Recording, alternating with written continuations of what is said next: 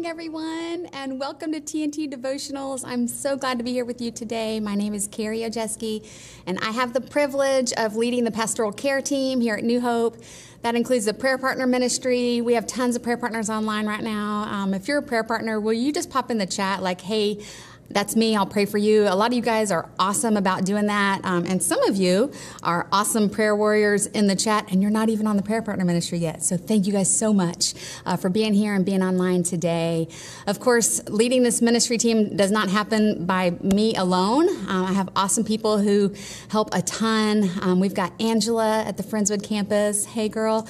Leslie at Webster and Michelle at Alvin. They usually hang out on Facebook. And then Mary is alongside me at 288. These are amazing women. We also get to work with Pastor Howard, who's a dear friend. He's got a wealth of knowledge and wisdom. He easily shares that with our team, and we appreciate him so much. And we have amazing, phenomenal volunteers. These guys just really, truly take prayer seriously. They love the Lord. They love praying for our church family. If you don't know a prayer partner or you haven't yet asked for prayer for yourself, you're really missing out on this awesome opportunity to get connected to your church family and to the heart of God. It's a really cool thing to get prayer support. You can do that today. You can put a prayer request in the chat and we'll start praying for you that way. Or you can text the word prayer to 642-123 and that'll send you back a link to the prayer wall, which is online 24/7. You'll get reminders of people are praying for you. It's just really helpful in our walk to increase our faith by having other people pray for us and seeing God do awesome things. So speaking of prayer, we have a really neat season coming up in the life of our church family. So we're doing this official relaunch of the church. Now, we know we never actually shut down the church. We've been constantly going, even during the pandemic. But we're going to relaunch to the public on Thursday, August the 19th, or if you're a Sunday morning person, Sunday, August 22, that weekend of August 19, 22. And that'll be the movie series. I'm super excited about this. Can't wait for it. Y'all be praying about that because it's in the works right now. But at New Hope, we always pray before and during and after everything. So we're going to spend the 21 days prior to the relaunch in prayer, specifically in prayer for our ones as we get ready to invite them to the movie series. So the 21 days of prayer is going to kick off on July 26th. That's a Monday, and we're going to start praying for our ones using a devotional book that you're going to get at church on that weekend before that. So July 22 if you're Thursday, July 25 if you're Sunday morning. We're going to have this book available online if you can't get in the building to get a copy of the paper book. But each day for 21 days, this devotional book is going to guide us in how to pray for our church, how to pray for ourselves, how to pray for our ones as we get ready to invite them to New Hope and the relaunch. So we're also going to take a pause on these parables. We've been doing parables in TNT for a while now, and we're going to take a pause for those 21 days so that we can really get into praying for our ones. It'll be a concerted effort around that. And then on August the 15th, we're going to have a time of prayer and celebration as we complete that 21 days of prayer challenge. That evening on August 15th, we're going to meet at every local campus for a time of prayer, worship, and praise at 7 o'clock. So it's going to be an awesome evening. If you're like the kind of person that marks in a calendar, I live by my calendar and see what's on the plan. So let me go through some dates really quickly if you want to jot these down, okay? The weekend of July 22-25, we're going to get our 21 Days of Prayer devotional book at church. So don't miss church that weekend. It's also going to be online if you happen to be getting it that way. Day one begins that next Monday, July 26th. We're going to follow that individually in our homes with our families for the next 21 days. And then also corporately, we're going to highlight some of those devotionals here on TNT. And then day 21 is on August 15, which is a Sunday. We'll have the 21 Days of Prayer celebration night at 7 o'clock at all campuses that night. Now, don't miss this event. If Sunday happens to be your life group meeting night, bring your life group. If August 15th is a time when your family is going to be coming back in from an out-of-town vacation, be back in time for 7 o'clock. If you've already got plans elsewhere that evening of August 15th, just cancel those plans because this is going to be worth it, you guys. Make it a date night, make it a family fun night, make it a private appointment between you and God. Just be sure to make it to this event. It's going to be worth it. Your family, friends, yourself, your church family, God Everybody's going to be here. So come out on August the 15th and celebrate all that God has done in the 21 days of prayer before and all that he's going to be doing in the lives of our ones and in our church family. I'm super excited about that. And then the following Thursday, August 19 and Sunday, August 22, we'll have our official relaunch with that first weekend of the movie series. And hopefully we'll be seeing a lot of new faces at our campuses. This movie series is the perfect time to invite your one to New Hope. So this is your opportunity, guys. This is what we're all building towards. We're going to pray before and during and after and see God do incredible things. I can't wait to see what he's going to do about this. So we're going to pause for a second, go to him in prayer right now, and then we'll hop into our parable for today. Y'all pray with me. Woo, Lord, I'm already talking fast. God, we pray, Lord, for this relaunch. We pray for our ones that you have already put on our hearts, that you know these people that don't yet know you, and you love them already, and you love them anyway, and you have put us in their world to grow a relationship with them so that we could invite them to church and let them start a relationship with you, Lord, and that would be the ultimate win for us. So I just pray for our hearts to be ready. I thank you for all the work ahead of time going into getting these devotionals ready for 21 days of prayer, and for the people that are going to be committing to praying. And just, I'm so, so grateful. And we are expecting to see an incredible harvest of people who come to know you for the first time because of our efforts. So just bless our church family. Help us to seek you and draw our ones into a building, into a church service, into an online gathering. Lord, help us draw them close to you and let your salvation be known to them. We love you, we trust you, and we thank you so much for letting us be part of this church family. In Jesus' name we pray. Amen. All right, friends. Today we're going to be looking at the parable of the body's lamp. That's found in Matthew 6:22 and also in Luke 11:34. I'm going to be reading the body's lamp from Luke 11:34. So if you can find that in your Bible. Does anybody know what the body's lamp is? It's kind of an odd question. Can you think of a body part that functions like a lamp? A lamp gives light when it's on and darkness when it's off. If you guessed your eyes, you're correct. I wore my glasses today for you guys. Let me read this parable for us, and then we're going to dig into it a little bit further. This is Luke chapter 11, verse 34. Jesus says, "Your eye is the lamp of your body. When your eyes are healthy, your whole body is also full of light. But when they are unhealthy, your body is also full of darkness. See to it then that the light within you is not darkness. Therefore, if your whole body is full of light and no part of it dark, it will be just as full of light as when a lamp shines its light on you." So Jesus is using the image of eyesight to convey an important spiritual principle in this parable, as he always does. Bad eyesight is often used in the Bible as a metaphor for stupidity, for spiritual blindness. As a lamp, this makes me think of just being kind of dim. Maybe you put a 40-watt bulb in a lamp that surely could have and probably should have handled a 100-watt bulb, and you'd be able to see more clearly if you'd use the right wattage. So let's not be dim or dull, but be bright and full of light. We're going to focus in. That's my dad joke for the day. You're welcome. 2 Peter 2 says, "A person is nearsighted and blind without these qualities: faith, goodness, knowledge, self-control, perseverance, godliness, mutual affection, and love." So as with any parable, there's the obvious vision matched with the spiritual truth. Two different kinds of blindness: physical blindness and spiritual blindness. So spiritual blindness is an inability to understand the things of God, kind of being dim to what God's up to in the world. The examples from Scripture and Jesus healing the blind, there are those who are blind and realize this, and those who don't even know that they are blind. So when explaining to the disciples, at the very beginning, when he started teaching in parables, he explained to the disciples that it was the Scriptures that might be fulfilled. And then he quoted Isaiah 6:9, the prophecy of, when they look, they won't really see. So he uses parables because some people would look and not actually see. So are we looking without really seeing? That's the question for today. Revelations 3:17 gives us this challenge. It says, "You say, 'I'm rich rich. I've acquired wealth. I don't need a thing. But do you not realize that you are wretched, pitiful, poor, blind, and naked? You do not realize that you're blind? Sometimes we are looking without really seeing.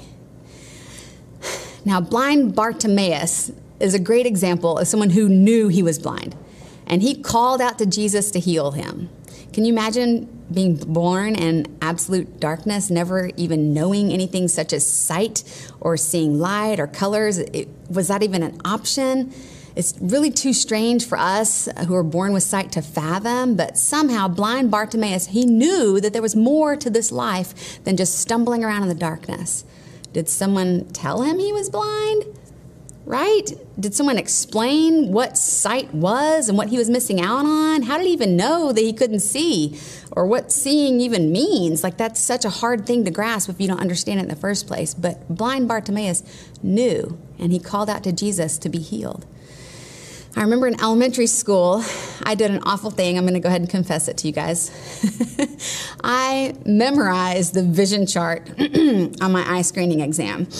As the kids in line before me at the school nurse office, they were flashing their hands in certain directions to show which way the E's were facing. Do you guys remember those kinds of eye exams? Whew, well, I used my time waiting in line to my advantage, or what I thought was my advantage. It's actually to my disadvantage. But I just regurgitated those same directions on the eye chart as I had memorized them from the kids before me.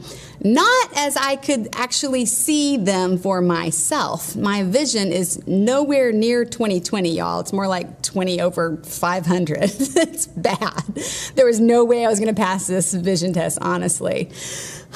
But a few years later, in junior high, getting colorful glasses became a fashion statement, and so I gladly went to the optometrist. I got in on that fad, and yes, totally confirmed, I was nearsighted bad. They said, "How do you see the chalkboard?" I was like, "Wait, what? People see the chalkboard?" I couldn't see far at all.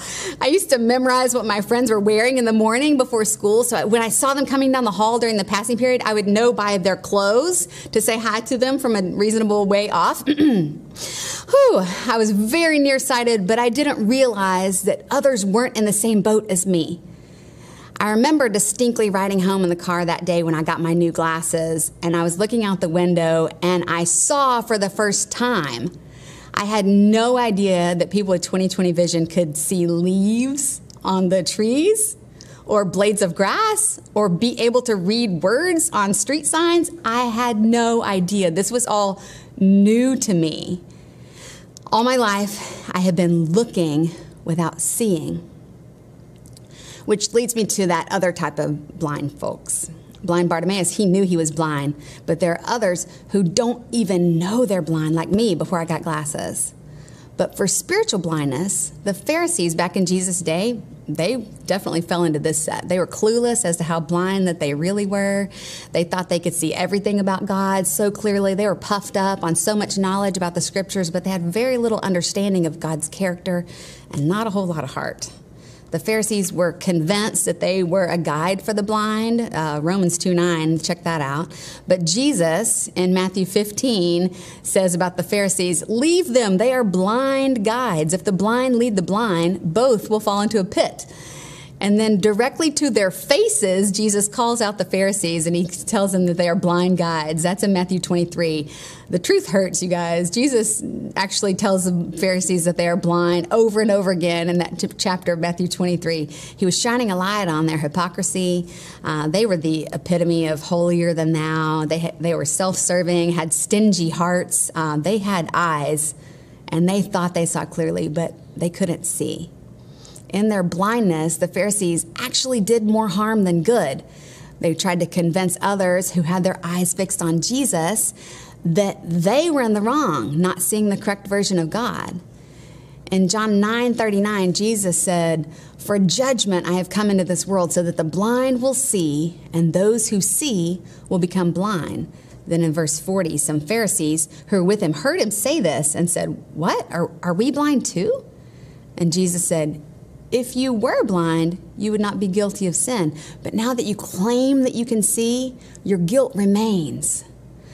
The Pharisees' attempts at persuading others to see things the way that they see them, the right way, makes me think of putting on someone else's glasses.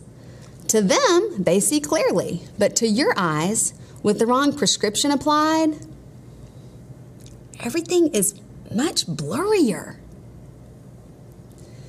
So when we take advice from someone who isn't looking from God's perspective or has a fuzzy idea of who God is, maybe they're more worldly than they are godly, it's like borrowing their glasses and seeing even less clearly than you did before. But God knows how to perfect our vision when we focus on Him. He knows how to focus our attention on Him when we look so that we can actually see clearly. Physical eyesight is a funny thing, you know. Once those of us without perfect vision get corrective lenses, we see much better immediately. But then as the years go on, our eyesight gets worse and worse. Eventually, we need a stronger prescription, maybe bifocals, trifocals. I remember as a kid, we were told to eat carrots, and that might improve our vision.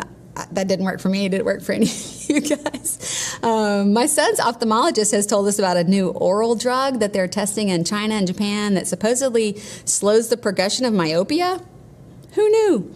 And then how our screen time is just making our eyesight that much worse, that much faster. But no matter what, our physical eyes get worse and worse and deteriorate over time. But this is not true of spiritual sight, or it doesn't have to be. Spiritual sight can actually improve if you're intentional about making it better. So once you realize that you are blind spiritually, that you're not seeing clearly as the Lord would have you see, that you don't have 20/20 vision when it comes to the things of God, your vision can actually improve over time. You have to realize it first. You can train your spiritual eyes to look and to see by daily relying on God, getting into His Word, learning more and more about His character. Your spiritual vision not only strengthens, but you shine a light for others to see Jesus more clearly as well.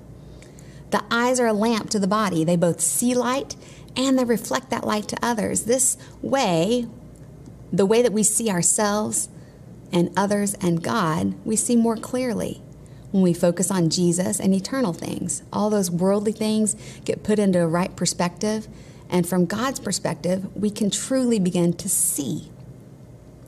It's been said that the eye is the window to the heart or the inner being of a person.